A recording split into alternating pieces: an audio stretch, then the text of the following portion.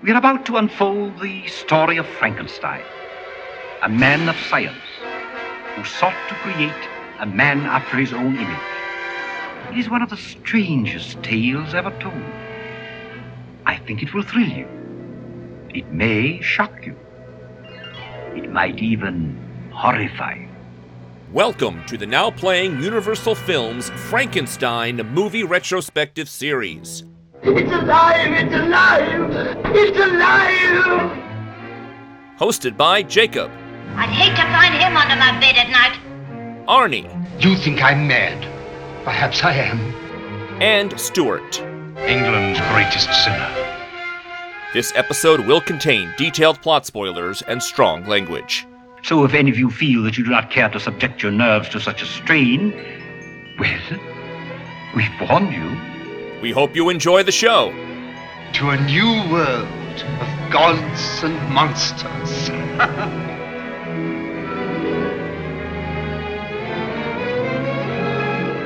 Today we're discussing The Ghost of Frankenstein, starring Cedric Hardwicke. Ralph Bellamy, the guy from Trading Places, is here, guys. I wondered if you'd recognize him. I did not physically recognize him, but I knew the name. No, but I recognized the name in the credits, and it got me excited. Lionel Atwell, Bela Lugosi, Evelyn Ankers, and Lon Chaney Jr., directed by Earl C. Kenton. This is Arnie, co-host of Now Playing, and tonight Arnie will die for you, or at least podcast for you. I hope it doesn't come to that. This is Stuart. And this is the co-host who is not subject to the ordinary laws of life, Jacob. Okay, it's only been 3 years since Son of Frankenstein, and yet the world is an entirely different place. Starting with the fact that half of the paying audience is now overseas fighting in a war, right? America, 1942, we are now firmly entrenched in World War II. It's crazy. I actually had been doing some reading on my own about World War II, and the draft actually started before we entered the war, and the amount of people who got conscripted into the military is an absolutely huge number. So yeah, you're right. Half the paying audience just sounds like a right number that has been shipped overseas, and if they're lucky, get furloughed to go home, see the family. Will they go and see Ghost of Frankenstein during that brief time? And all the people that are still here, it should be said, are anxious, a fearful state. That there are some culture theorists that have suggested the reason why noir movies and monster movies are so popular in the 1940s is because we have this climate of anxiety and paranoia due to the war. One thing is definitely true. It's good for Universal Studios. They have become a creature feature factory by this point. I mentioned last time, they only had, 8, 9 movies that they made that had Universal monsters in the 30s. In the first 5 years of the 1940s, they have 20. This thing is just like shoot 'em cheap, knock 'em out. It's not unlike the Marvel Cinematic Universe. You know, like every 3 months, we have new product coming out. Reuse the sets, reuse the scores. Don't pay a lot for big directors or big stars. The monsters are the stars. You don't need a movie star in these things. It's definitely become more of a B picture affair. What were the monsters that were happening at this time? Because obviously we've covered Dracula, we covered Frankenstein. There's talks, we can continue covering these monsters. What movies are the ones that have come out? Obviously Wolfman would have been in there somewhere. Yes, so Wolfman would have just happened the previous year from right before Ghost of Frankenstein, Lon Chaney's big film. He will obviously be the Frankenstein monster in this one, but his breakout was, Man-Made Monster, and then Wolfman, and then also from the 30s, if you're talking about the classic era, the ones that had everyone excited were Dracula, Frankenstein, Mummy, The Invisible Man, and yes, werewolves. Those were the monsters. Creature from the Black Lagoon wouldn't happen until the 50s. So the League of Extraordinary Gentlemen. Got it. Right. And yeah, I think that this movie is very reflective of this new climate where, again, there is no star director. This guy, Kenton, he is one of the original Keystone Cops. He goes all the way back to like the 1910s silent comedies. He's been cranking out movies an average of 3 a year that he makes. So like this is not a passion project for him. He is not like James Whale deeply invested in these characters or this story. It's just something he's doing this week. Yeah, I gotta ask if there's even a script involved with this. Like, when you get into it, there are subplots that I don't know why they're in this. They feel like something that got cut, or maybe it was from a different movie and they just had to put it in here to get this just over an hour. I mean, that happens. I mean, again, sets get repurposed. The musical score in this is actually bits and pieces from Wolfman they didn't use. Like, they're just literally, like, it's very efficient that way. And don't forget this, too. Movies were double features. People went to the movies to escape. When this thing came out, it was a hit, but it was usually paired with comedies or mysteries. Laurel and Hardy movies, Charlie Chan movies. It split the profits with other things. And so, was it that people just loved Ghost of Frankenstein so much, or did they just like the fact that they get a little bit of shock and horror and then a little laugh or intrigue? Yes, this thing is barely an hour. Paired with another movie, you'd have the runtime of an actual movie. But we do have, recognizable faces, returning faces. I said there are no stars, but now that we've seen a couple of these things, obviously Boris Karloff is gone. Lon Chaney Jr., he is a year away from being Count Alucard, the Dracula backwards son of Dracula we covered last year. Did you recognize him? I guess it would be hard to under this makeup. It's hard under that makeup. It feels like, they give him an even more square head than I've seen Frankenstein before. Like, his eyelids, it's kind of weird looking. Yeah, he didn't look like Alucard to me, but he didn't look like Karloff either. I could tell it was a different Frankenstein, but I couldn't necessarily really see the man of 1,000 faces in there. Right. And Bela's back. Igor is here again. And he seems perfectly happy at this point. He does a lot of Universal movies, whereas Karloff is kind of doing other stuff, costume dramas. He is a hired player. Keep in mind, actors worked for studios, and so they would bring him in almost all. What am I doing this week? Oh, I'm Igor again. Like, he was just popping up in a lot of Universal monster projects because that was his brand. By 1942, he was not going to ever be that romantic lead that he wanted to be. Lionel Atwill is also back. You seem to like the Inspector Crow last time, Arnie. He is going to be playing the jealous mentor, Dr. Bomer. I don't know if you recognized. I didn't. That's interesting to me. I did not catch that this time around. Thanks for pointing it out. Yeah, a lot of recycling happening, and that's plot points as well. We can talk about the script. Let's find out what the story is, and we'll see if we like the Ghost of Frankenstein as much as the previous Frankensteins. Picking up from where Son of Frankenstein ended, the monster had been burned to death in the sulfur pits, while Igor, played by Bela Lugosi, was shot. But it turns out neither one died. Never. Igor survived the shooting, and the sulfur didn't burn Frankenstein's monster, but only weakened him. Preserved him, made him better. Like, I feel like this movie is an advertisement for sulfur usage. Your skin will be so much better. It's like Amber. It's like the mosquito in Jurassic Park. He survives because he fell into that sulfur. To restore the monster to full strength, or better, Igor finds Henry Frankenstein's other son, Ludwig Frankenstein. Do tell. I don't remember this. A groundbreaking surgeon who just performed the world's first brain removal and reattachment. Which is how I want my brain surgery done. Just pull it out of my skull, dust it off a bit, cut off all the abnormal lumps, and put it back in. Actually, I think that there's several now playing movies where having that done before and after the movie would help my review. Yeah, agreed. More recommends if that were to happen. Igor and the monster arrive in town, and the monster kills a couple townspeople. Igor goes to Ludwig Frankenstein and asks for help healing the creature. Ludwig agrees, thinking he can restore his father's reputation. Ludwig believes the only problem with the monster is that it was built with a criminal brain. But if Ludwig replaced that brain with a normal brain, then the monster would be an intelligent man. The monster kills one of Frankenstein's colleagues, Dr. Kettering, and Frankenstein believes Kettering's brain would be a good replacement for the monster's current one.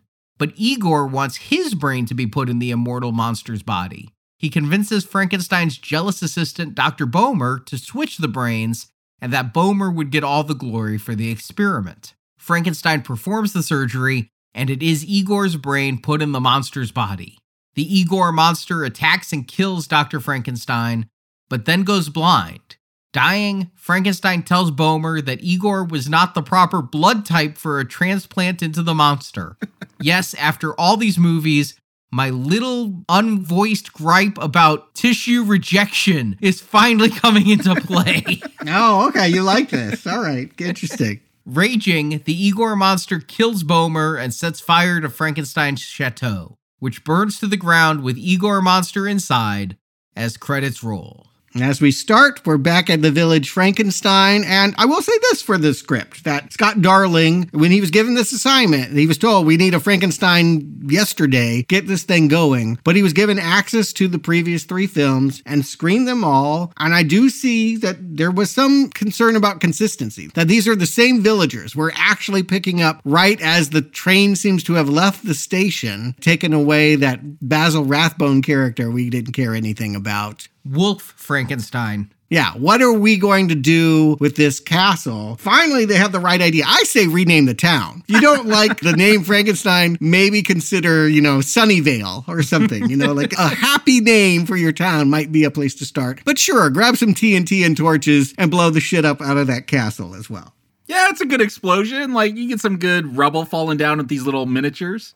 And watching this film so close after part 3, I did appreciate the consistency here between them. Although Igor survived, I'm torn. On the one hand, I loved Bela in the last film. I want him back. On the other hand, he was pretty clearly dead. Look, I'm not going to complain about Bela being back. That's a plus for me. But I guess my reading is because he survived death once, he is immortal too, like Frankenstein. Like, right. He can't die now. It's weird that he's going to spend this movie trying to angle towards immortality because he's already, more lives than a cat. But he's not strong like Frank the Monster. He got hung already from the gallows. He got shot 3 times. This guy seems pretty durable. The villagers say over and over, too, like, this is the curse of Frankenstein. I feel like that would be a better title for this. That they go with Ghost of Frankenstein. When we get to that ghost. I can't believe there's a ghost in this. This is not what you do for the sequel. No. Yeah, it's the curse of Frankenstein. The name has haunted this village. They even say that. Yeah, they say the curse of Frankenstein a few times. Yeah. Yeah, many times. I feel like that should have been and probably was. It is a better title.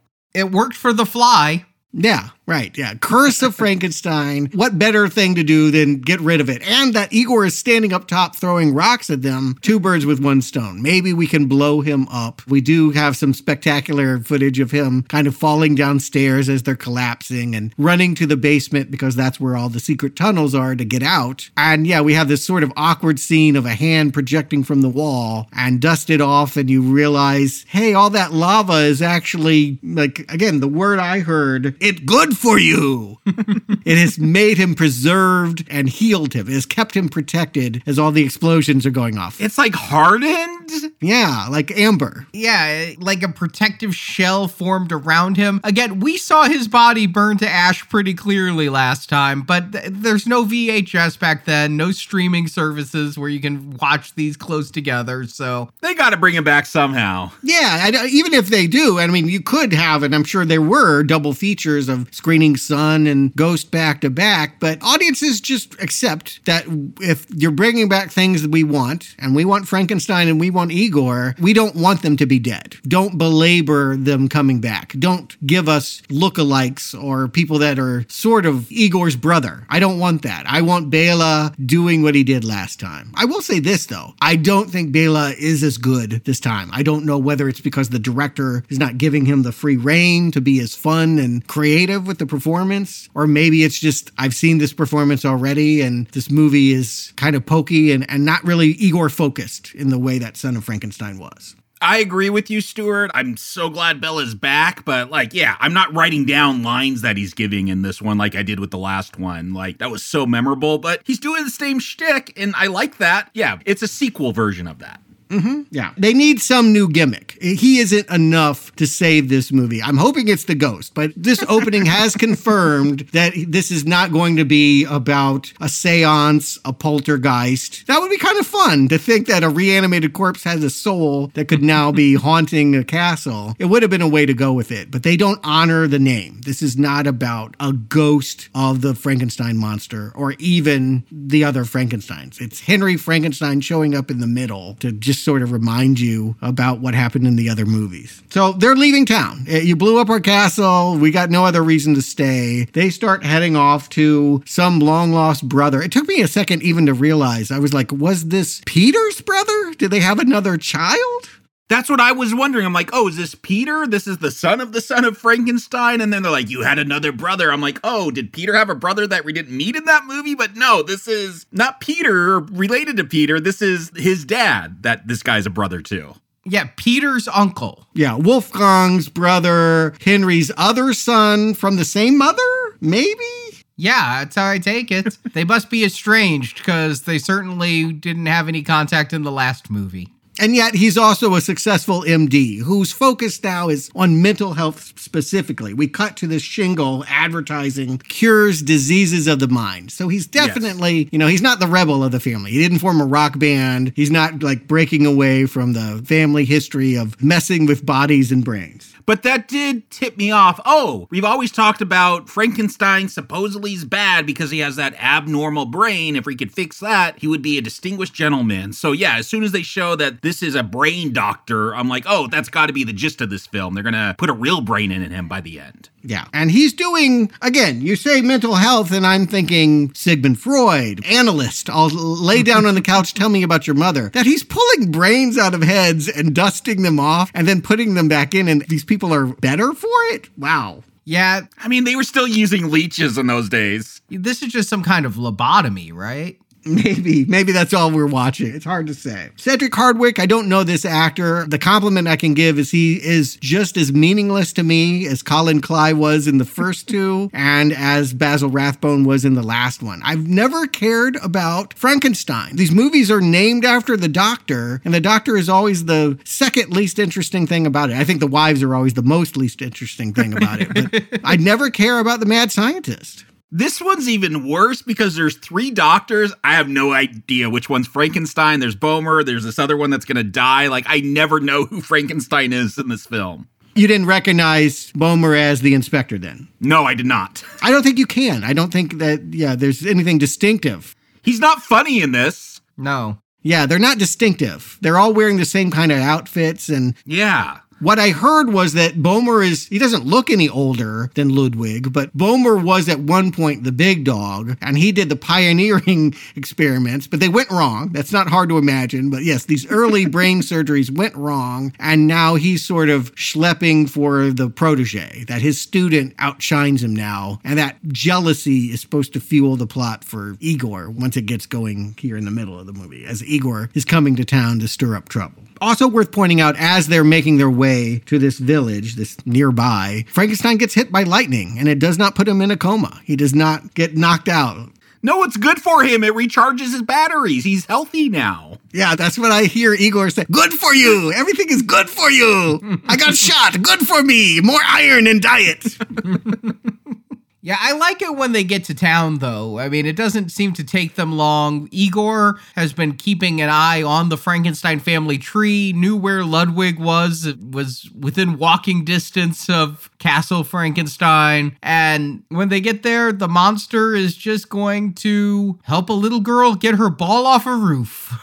Yeah, again, this studied the previous films. What is a consistent thing we've seen in all of them? That Frankenstein relates to, he has the mind of a child. And so when he sees little children, whether it's Peter last time or the girl he threw into the lake the first time, there is some connection. And I think that, we're back to a sweet Frankenstein. He killed everyone that Igor told him to, and even though lightning has struck him and he's super powerful, I don't feel like he's on a rampage. I think that he wants to play kickball. Yeah, this feels like a return to that misunderstood monster where he's helping the child get her ball and people will go, oh no, he's a monster. He's going to hurt that child. So of course he pushes those men off the roof as they try to save that child. And it's this tragedy that people assume because of his appearance. And yeah, so they're hitting all those notes from the first one, but it's Frankenstein. I imagine he has to go deal with that every town he goes into. Yeah. And although I liked and wanted Karloff to talk in the last movie, I fully accept that Frankenstein will probably not do that again, that we're going to get the grunting. If you're going to do that, if you're going to make it a physical performance, I think that Lon Chaney Jr. is best off being able to have a child to play with. They were smart to bring that back as a co-star. And this Cloestine will actually be important throughout the movies. She'll keep popping up as we go along. Yeah, you say important. I struggle with that. Well, okay. Yeah, I don't know that she's important. She does does keep returning. Yeah, all right. That's what I'm saying. But yeah, in the beginning, she's the reason he's in jail. He is immediately grabbed and hauled into town and thrown into jail while Igor is going to talk to Ludwig and say, hey, isn't it weird that your brother killed me? Does he know this? Were letters written to Ludwig telling him, this is what's going on over in Village Frankenstein? I don't know how scandalized his profession can be when they're so far removed from what Henry and Wolfgang were doing. But he doesn't like the fact that, yes, the family curse, and again, better title, could follow him here and ruin his practice. So he kind of agrees that he'll help the Frankenstein monster that is now in jail. He goes down to the courthouse. I mean, he's not lying when he says, I've never seen this man before. Not only is it not Boris Karloff, but yeah, he was never in the previous movies. So why would he recognize the monster? But the monster gets pissed about that. And he's like, what are you saying? You don't know me. Yes, he does. Is that what he's pissed about? I thought he was pissed about seeing a creator. And again, Ludwig is guilty by association. No, I took it that he was upset that he disavowed any knowledge of the monster. Okay, I thought he just saw a Frankenstein and was like, I hate you. You guys are bad to me. No, I took it as it was specifically about the denying knowledge of him. For whatever reason, what I heard was Igor says, have the police turn him over into custody, but it goes sideways. Like all of a sudden the guy's breaking chains because we want a little action. This movie is kind of dull, frankly. And so, yeah, here he tears up the courthouse, throws some cops around and escapes with Igor in a carriage. And we'll have to come to the doctor much later. Meanwhile, we have Elsa. And I've already mentioned that the women in these projects, even in Bride, I felt like Henry Frankenstein's wife could have played a bigger role. We have another Elsa Frankenstein. This is the daughter, the niece of the Elsa we had last week, but now the daughter of Ludwig does not know anything about the family curse, is finding the box full of diary entries and scientific experiments, and we just have a lot of time spent on her disapproval and fear.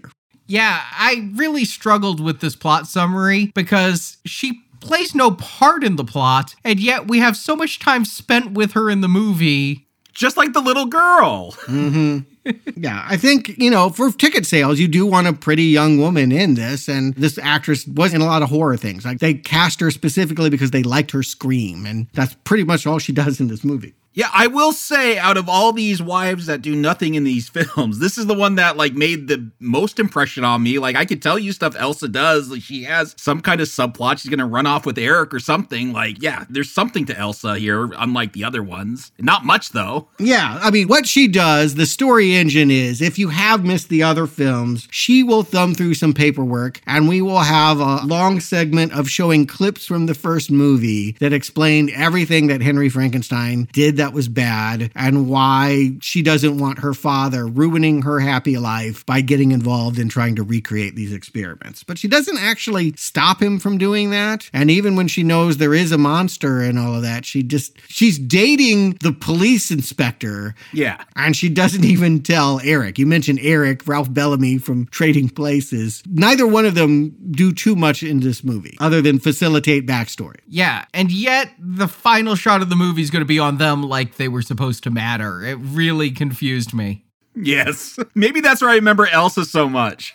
Yeah, well, that's the cliche is you want lovers and tragedy. And, that was the final shot of Bride, was a couple running away from an explosion. Again, studied the past. This definitely is paying attention to what happened in previous Frankenstein movies. Maybe that continuity matters to you. But I would like more colorful characters. What got the last movie over the hump for me was I liked the inspector and I liked Igor. And here, there's not much Igor. There's not even much monster. And none of the other characters. This rivalry between doctors is kind of silly. The plot that kicks in around the 25-minute marks is we have this third wheel Dr. Kettering who's standing around waiting to die when the monster bursts in. And now that he's dead, everyone debates about whether they should put his good brain in the bad creature's head.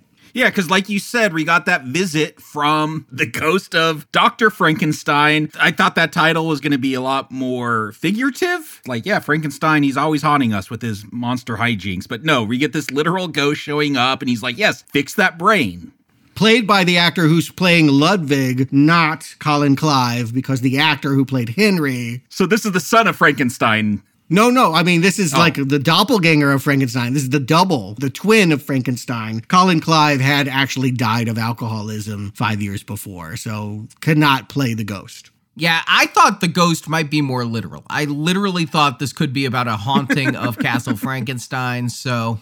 Should be, right? I mean, if we're going to have fun, that sounds like fun. That sounds like something new to do. It's all great and well that you've studied what works in previous Frankenstein movies and you're connecting to those beats and replaying them and showing some care for the property. But I want some recklessness too. I want someone to go in a new direction. And yes, you tell me there's a ghost in this and I want chains and walking through walls and people, hearing boo. That should be happening. That's what I kind of thought this movie would be, so that this ghost of Henry Frankenstein just shows up here for a little bit really was disappointing, but I guess it does literalize the title instead of it just being the ghosts of the past, that there is a literal ghost that shows up and is like, fix my name, correct my wrong, put a good brain in the monster's body. He's a devil on the Ludwig shoulder, because I don't think Ludwig needs to get involved, right? I already have success. I already have acclaim. I don't need to create life from lightning or cosmic rays or anything. That's always gone bad. But here's my father telling me that all you need to do to fix it, the only thing that was ever wrong, and this is a more plausible theory than gamma rays or whatever. Yes,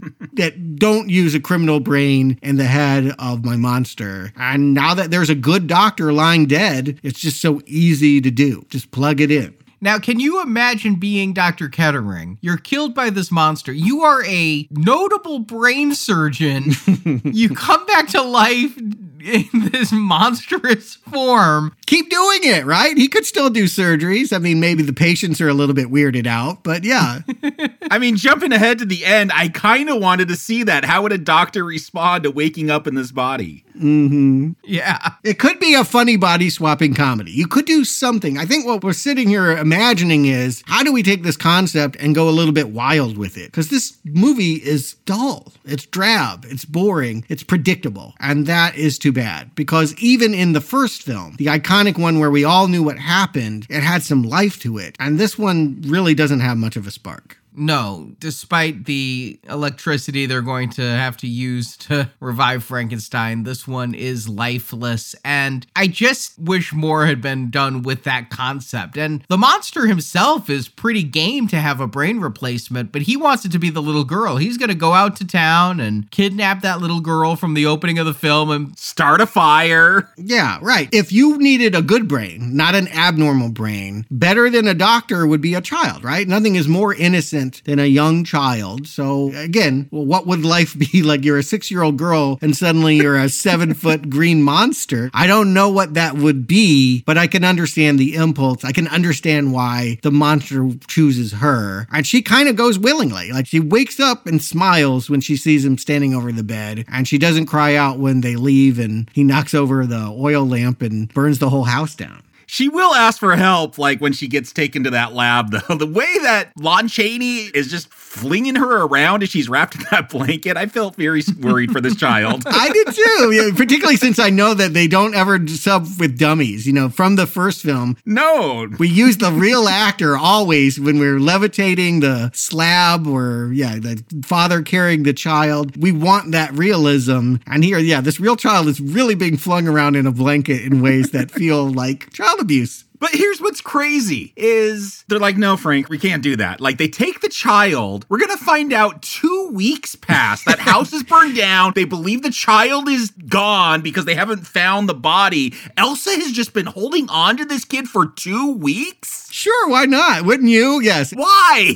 If a monster brought you a child and said, I want this in my head, she saved it by pulling it away. What I saw was she got locked in a room. So some of this is, I guess, just daddy didn't give her the opportunity. I don't know. Who cares about Elsa is, I think, part of the problem is that the series, if you're studying the series, they've never cared about the female characters, and Ghost of Frankenstein is going to continue that tradition. Elsa and this girl child disappear from this plot, and we now have all of this professional jealousy. This seems out of nowhere. Do you feel this was set up, all this stuff with Bomer?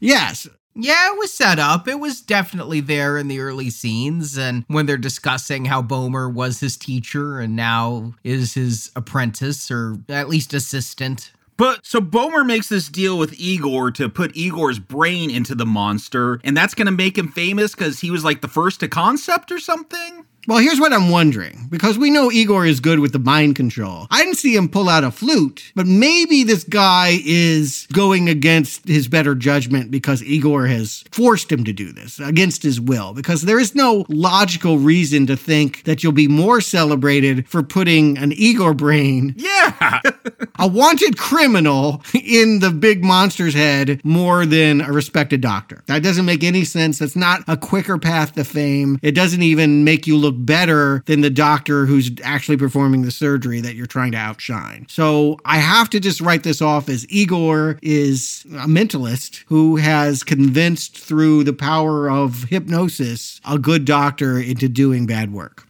You are giving this film way too big a gimme with that, because I took it as just face value. There's nothing to imply that Igor is using mental powers going on here. But he has them, or at least the flute does. He has control over the monster, who is addled. I don't think he could just play that flute and have anybody do his bidding. So I think this is just poorly written, and you're giving it a big gimme. No, I'm not giving it that much. I'm just trying to understand why this suddenly gets swapped. And again, it takes a really long time, like 50 minutes into the movie. They have the surgery where, Igor is told no promises, but Bomer is going to anesthetize him and put his brain into a jar and give that jar to Frankenstein so that he can think that he's putting in Kettering's brain and healing the reputation of the monster. And we have a couple moments where, this guy Eric, who is dating Frankenstein's daughter, is the first to get to the house and hear Bela's voice coming out of Lon Chaney's body. Now, this is kind of a moment of fun, right? I wish this was more of the film. I know, this is the best part of the film, is to hear Bela speak and Igor come out of the monster's mouth. Igor will live forever. This should be the movie. This should have happened within 30 minutes. And now let's spend an hour with Igor Stein. Like, that feels like you've upped the game and had a lot of fun. But we're kind of at the end, and there will only be about 3 minutes of Igor Stein. I don't understand, other than nobody cared that much about this movie, the factory mentality of, we'll fix it in the next one. I just feel like you want to give people a bigger experience than this movie's going to give them. Yeah, I completely agree. Once Igor Stein comes, my interest in this movie picks up so considerably, and the movie's almost over, so we're not going to get a whole lot of time, and it doesn't take very long before Igor goes blind because of the blood type. Can I also just throw one more thing, since we like to pick nits? But okay, I'm Frankenstein. I don't know that the jar has Igor's brain, but I have been taught and have learned for years that abnormal brains look a certain way. You would think that Igor's brain would look pretty goddamn bad, right? Like, you wouldn't put that lumpy brain in thinking that was a normal brain. I mean, he's dead, This is still on Frankenstein. The Frankensteins are very bad at identifying brains. Yeah, I still think this is Frankenstein's failure here, that even though he didn't know, he should have known. Again, that you know what an abnormal brain looks like. This is as abnormal as it gets. This is an Igor brain. But the other thing they've retained is we have an angry mob. The village has never stopped looking for Igor and the monster. No one's been murdered. I don't know why they're that upset. The girl who's been missing for 2 weeks that Frankenstein doesn't even have. Oh, okay. Elsa took him. Yes, if they had seen the creature run away with the girl, that'd be one thing, right? But all they know is a house burned down and the child presumably died in it, but the father makes a speech saying, "I don't think so." There's no bones in the ash. Yeah, but I mean, again, this is not the era of CSI. They can't, go in there and prove that she wasn't in the rubble. You needed to believe that Frankenstein stole the child in order to believe an angry mob would come to Chateau Frankenstein to retrieve her. It's just not well set up. I mean, I appreciate that they want to have people banging on the door and smashing in there to grab the child and kill the monster, but you didn't do the work to set up the motivation. Like, much of this movie, it's just kind of following these these sort of lazy, predictable plot points. Yeah, and that's what I meant when I feel like, oh, we have these scenes from something that we're not going to use now. Let's throw them in here. Let's Frankenstein this film together. It feels like that at times with its plots that just come out of nowhere. Yeah. Did you even know who Eric was? I mean, I had to look up online. He was a cop. That he was a cop. I don't think it's even really clearly established in this movie. Like, none of the characters really matter other than maybe Frankenstein and Bomer. But again, that rivalry, it was one scene, Jacob. It was one scene of Bomer grumbling under his breath as he threw switches that he should be the celebrated scientist because he was the one that pioneered this bad brain removal technique. Yeah, I just don't see how putting Igor's brain in the monster gets you that fame. No, I don't see how any of this is working. No. But we have a climax. Hoosman does reunite with his little girl, and then everyone else gets gassed. It should be said that earlier, when the Frankenstein monster burst into the house, the way that Ludwig sedated him was to release this sulfuric. Again, this is like a product placement for sulfur. Jump into a bath of sulfur, and your body will be preserved. Have crooks breaking into your house. You can knock them out with sulfur gas. It's probably a delicious afternoon snack. Have some sulfur bites. Also, I don't know what we knew when, but 1942, this German village, there's gassing going on. I don't know if you want to tap into the times that much, but maybe we didn't know that yet. No, they wouldn't have known. Woo! I didn't even think of that. I didn't even think about that, but I bet they did not know. I don't imagine in 1942 America knows that. Yeah, I don't think so. Definitely not. Just an unfortunate, now I'm very uncomfortable coincidence. But yes, okay, so let's talk about the defeat. Yes, Igor is going to live forever, except he has Kettering blood in him. And because the blood type doesn't match the organs, which probably should have been a problem for all the bodies, right? I don't think that was vetted. Yes, that's what I was saying earlier. I know. It's always bothered me that all these different bodies that were just pulled out of the grave just happened to work together. It's a give me. Yeah, this is weird. I mean, it's a fantastical thing, but now that they're saying that this is a problem here, that he's gone blind and throwing Bomer into the equipment to kill him because, how is he going to function now? He's stumbling around, knocking over things, starting a fire. I guess I wouldn't have a problem with this ending if we had had a lot of deaths in between. But we've just met Igor Stein, and now you're taking him out. I'm angry. I want more Bela. I don't know if I'm angry. I'm just like, I knew this one was short. This is the shortest of the four. And yeah, it was just like, you finally got to something that I could really sink my teeth into, and it's over. It is the shortest running time. I don't feel like it's the quickest in terms of pacing. No, this feels long at times. Very. Honestly, it feels like the longest of all of them. I couldn't believe how short it is, and agreed. It's such a slog. Yeah, I want to stress that. Because it is 70 minutes does not mean that it's fleet. It actually feels like the longest one because you keep waiting for something fun to happen. In all the other ones, there's inventiveness. And here, the only thing that I've liked has been, we waited 30 minutes for a ghost that was lame, and now we waited 60 minutes to get Igor Stein, and now the house is burning down with him inside. And I just think, I don't know, couldn't you have had a chase scene? Couldn't things have happened to give him, at least 10 more minutes of fun? Would it have been a problem with code? The movie's short enough, they could have squeezed it in, I think. They killed people in other movies. They could have done it in that way, but we want killing. I don't know how else to put it. If Igor is a mass murderer with an abnormal brain, let's see him geek out on his new physical strength and start massacring people. Do it in a 40s style. I'm not saying I expect spatter and 80s prosthetics, but I do feel like you want a rampage. It's a monster movie after all. I agree. But we're going to get the exact opposite of that. We're going to get a slight rampage around an office as he starts yet another fire. Yeah. And then a romantic sort of, well, thank God Elsa is okay. Because again, our morality insists that we want the wholesome characters to get away and have their happy ending. It's like a scene out of Gone with the Wind that he's carrying her up this hill away from the fire to the sunrise. Yeah, it's crazy. It feels like they were engaged to get married or something. Like they were They were. I think so. Are they? Okay. Yeah, I think so.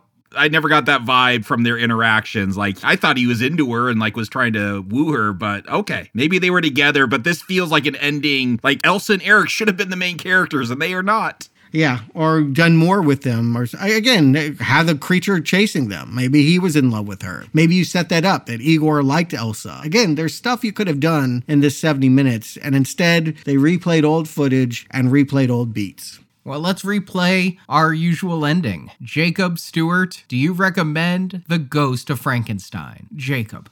This for sure is the weakest of the four that we've reviewed, and there's problems here. We've talked about that. It's very short and yet feels very long. Bela's back, but he doesn't do enough. Like, the best time is when he finally gets his brain put into the monsters, and then we're over. Like, I'm always waiting for this film to, like, ramp up and just go, and I just continually feel like it's stalling, and then it, like, juts forward for a couple of seconds and then just putters out and kind of ends. Like, I didn't hate this film. I enjoyed going through it. Another B movie, Monster Mash film. Bela's back, not as good. Like, yeah, they're going to repeat a lot of stuff, and it's just not going to be as good this time. And the fact that, yeah, you don't have that rampage, I don't know. I don't know why people are after this monster, except they're blaming him for taking a little girl, which I guess he did, but come on, like, talk to the guy. You see he's got the mind of a child. Like, I don't know. A lot of wasted opportunities here. I didn't need it to be, like, amazing. I just wanted another fun movie like last week. And unfortunately, this one, it's a bit of a slog. I think if you could tolerate, if you like Bela as Dracula just because it's Bela, then you could get through this one easy. I still think this is better than any of those Universal Dracula films that we watched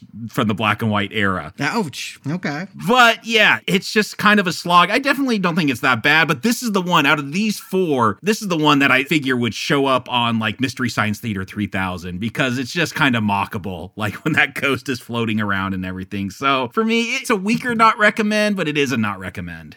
Stuart.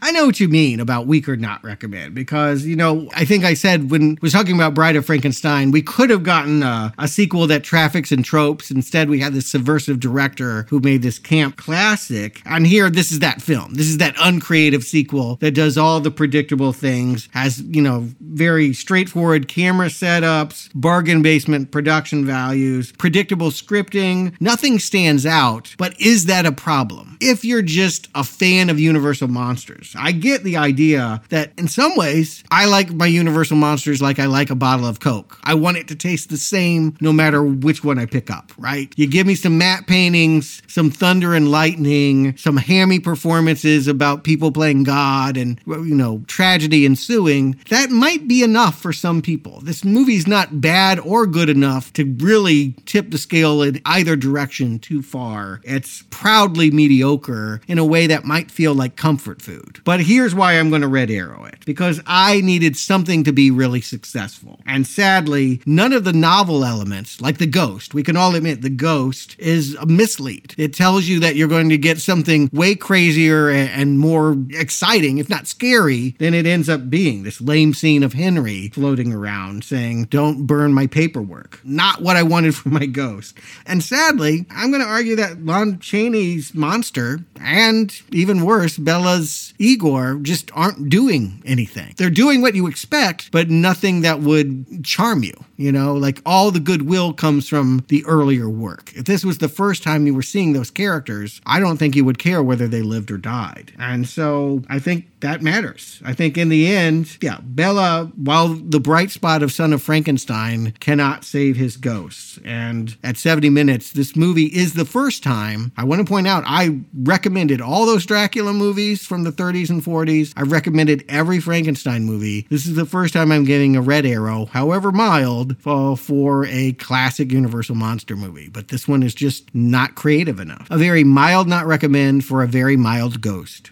And last week, I liked part 3 more than either of you did. And now I hate part 4 more than either of you do because I had a real trouble getting through this one. Again, it's a 70-minute movie. This should be really easy. We reviewed Gone with the Wind. It's a 4-hour film. And yet I felt like that moved better than this 70 minutes did. Really, maybe there was something wrong with my setup and it was playing at a slower speed than it should have because this felt like time elongated. I really just lacked the fun of this. And at the beginning, I thought it was going to be wacky. I mean, Frankenstein just walks out of sulfur better preserved, and Bela Lugosi is back, and it just had me so hopeful after enjoying part 3 so much. But the moment we're introduced to our Frankenstein, this time Ludwig Frankenstein, this movie falls apart. And when the ending came and it was those two lovers on the hill watching the place burn, I'm like, wait, was this movie about them? Were they even really in this movie? I mean, I know Eric kept running back and forth to the castle to try to stop the mob from burning it down, but it really didn't feel like their movie, and that's where it ended. And so, yeah, this is a real solid not recommend from me, and I'll agree with you though, Stuart, that this is probably the worst Universal monster movie we've watched so far.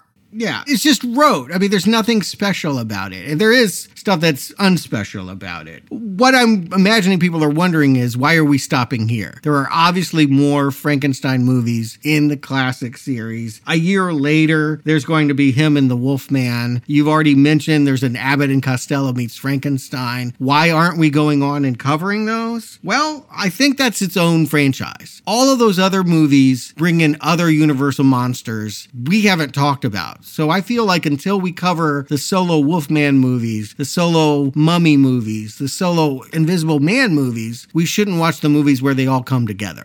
So we won't. And as for the later Frankenstein films, I know we've had people in the Facebook group asking, what about Mary Shelley's Frankenstein? Well, that wasn't a Universal picture. Some did try to argue, what about this Lisa Frankenstein, which is internationally distributed by Universal? Oh, that looks so awful. I wouldn't even care if it was made in 1935 by James Whale. That just, painful. No, we're not doing that. So we will get back to Frankenstein in Universal, but it's going to be a little while. Yeah, I mean, it's worth pointing out, there is one on the horizon, that it has been the life dream of Guillermo del Toro to tell the Frankenstein story. And my understanding is, not unlike Kenneth Branagh, he's going to be closer to the Mary Shelley novel than what Universal did in the 30s and 40s. But he's making it at Universal. As of right now, it is set up, it is cast, it is filming at Universal Studios. So when that comes out in 2025, is what I'm imagining, we'll cover it. We'll have to. He is a Universal Frankenstein, and maybe, just maybe, we'll pick up some of these weirdo non-Universal ones. If there's ones you want to see. But not Lisa Frankenstein. Maybe the one with Sting and Jennifer Beals. You know, they remade Bride of Frankenstein. And I hear Maggie Gyllenhaal is also directing for Netflix her own remake of Bride of Frankenstein. There are probably ones we should and I want to cover, but that can be decided next year when we get Guillermo's vision. As of right now, we're going to take a break from Universal Monsters, but we will get some this year. It's worth pointing out that Radio Silence, the directing team that rebooted the Scream franchise, has done a very secret Universal Monster project they're planning to release in April. And rumor is it's some kind of weird remake of Dracula's Daughter. If that's true, we'll cover that in April or whenever it comes out. And then it was just announced in the fall, I think around Halloween, Leigh Whannell, who scripted the remake of The Invisible Man, has also done a version of The Wolfman. We'll have to cover those other Wolfmen. Lon Chaney and Benicio del Toro have already done it. We'll cover those films leading up to the release of that new one. So there will be Universal Monster fans a reason to be happy in 2024. We may not do any more Frankenstein, but we've got some good ones hopefully on the horizon. Meanwhile, we're going to start on our main feed next Tuesday with 3 one-offs that form kind of a thematic trilogy chosen by one of our patrons who will be joining us on those shows. Next week, we're doing Hitchcock with Rear Window. You know, this is actually what I wish Now Playing would do more often. So often we follow literal sequels, and surprise, surprise, they're crappy. They get worse. Rare does the franchise get better. But if you take a seminal classic like Rear Window, you know, a movie that is beloved and so influential, we know that other people unofficially remake it all the time. That we're going to cover Brian De Palma's Body Double from the 80s in the week after, and then Shia LaBeouf in Disturbia the week after that. I think he's under home arrest or something. I haven't seen that one. I have seen the De Palma movie. I like the idea that we're following a concept. The idea is, how do you remake Rear Window without doing it directly? Because God knows I don't want to watch that one with Christopher Reeves in the wheelchair. Oof, painful. You'd rather watch Shia? Yeah, definitely. And so we shall. Yeah, this is sort of a requested franchise from one of your own out there that, we'll have him explain why he picked these two as the spin-offs of Rear Window. But we're going to start with Hitchcock next Tuesday. And if you are a patron or donor at the gold level this Friday, you will be rewarded with a review of Beverly Hills Cop 3. Rewarded? Yeah, what a word for that. Counterfeit rewarded. A lot of counterfeiting going on in that movie, including counterfeit Beverly Hills Cop. I'll just go ahead and say, that don't feel like no real Eddie Murphy movie. But it's something to talk about. I certainly hope you can join us, because that movie is astonishing in how it tries to change Eddie's image in the 90s. He's certainly not the Axel F of the 80s, and hopefully not the one that's going to be in the new film either. Yeah, there is a Beverly Hills Cop 4 Axel F coming out later this year. If you donate at the gold level, you can hear our review of all 3 released Beverly Hills Cop films, and then the release of Axel F, our review when that comes out, as well as other 80s cop films we're going to be discussing. You can see the list at nowplayingpodcast.com/donate. Every penny you donate helps to keep this show going. Thank you in advance for any donation you can make. We all greatly appreciate it. Thank you for listening to Now Playing. Jacob Stewart, thank you for joining me. Good night, all, and pleasant dreams.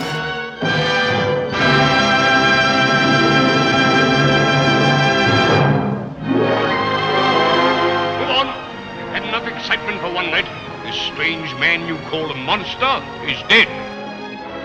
Thank you for listening to this Now Playing Podcast movie review. We hope you enjoyed the show. I must continue my experiments. Help us spread the word about this show by leaving a 5-star review on Stitcher, Podbean, iTunes, or your podcast store of choice. It's my friend. He does things for me. Want more reviews like this one? In the archives section of NowPlayingPodcast.com, you'll find more than 1,000 in-depth movie reviews from our panel of hosts. Before you came, I was all alone. It is bad to be alone. On our site, you can hear reviews for every installment in the world's biggest film franchises, including the Marvel Cinematic Universe, Star Wars, Spider-Man, Batman, X-Men, James Bond, Middle-earth, Jurassic Park, Fast and Furious, and Transformers. But this isn't science. It's more like black magic. Plus, we have individual movie reviews, such as Titanic, E.T., Inception, Big Hero 6, Ready Player One, Pulp Fiction, Apocalypse Now, Dr. Strangelove, and hundreds more. Your health will be ruined if you persist in this madness. And come back to NowPlayingPodcast.com next Tuesday for another all-new movie review podcast. We're going to explore something so foreign to us, we can't even imagine what it's going to be like. Support from listeners like you keeps Now Playing Podcast on the air. Thank you. Thank you for your courtesy.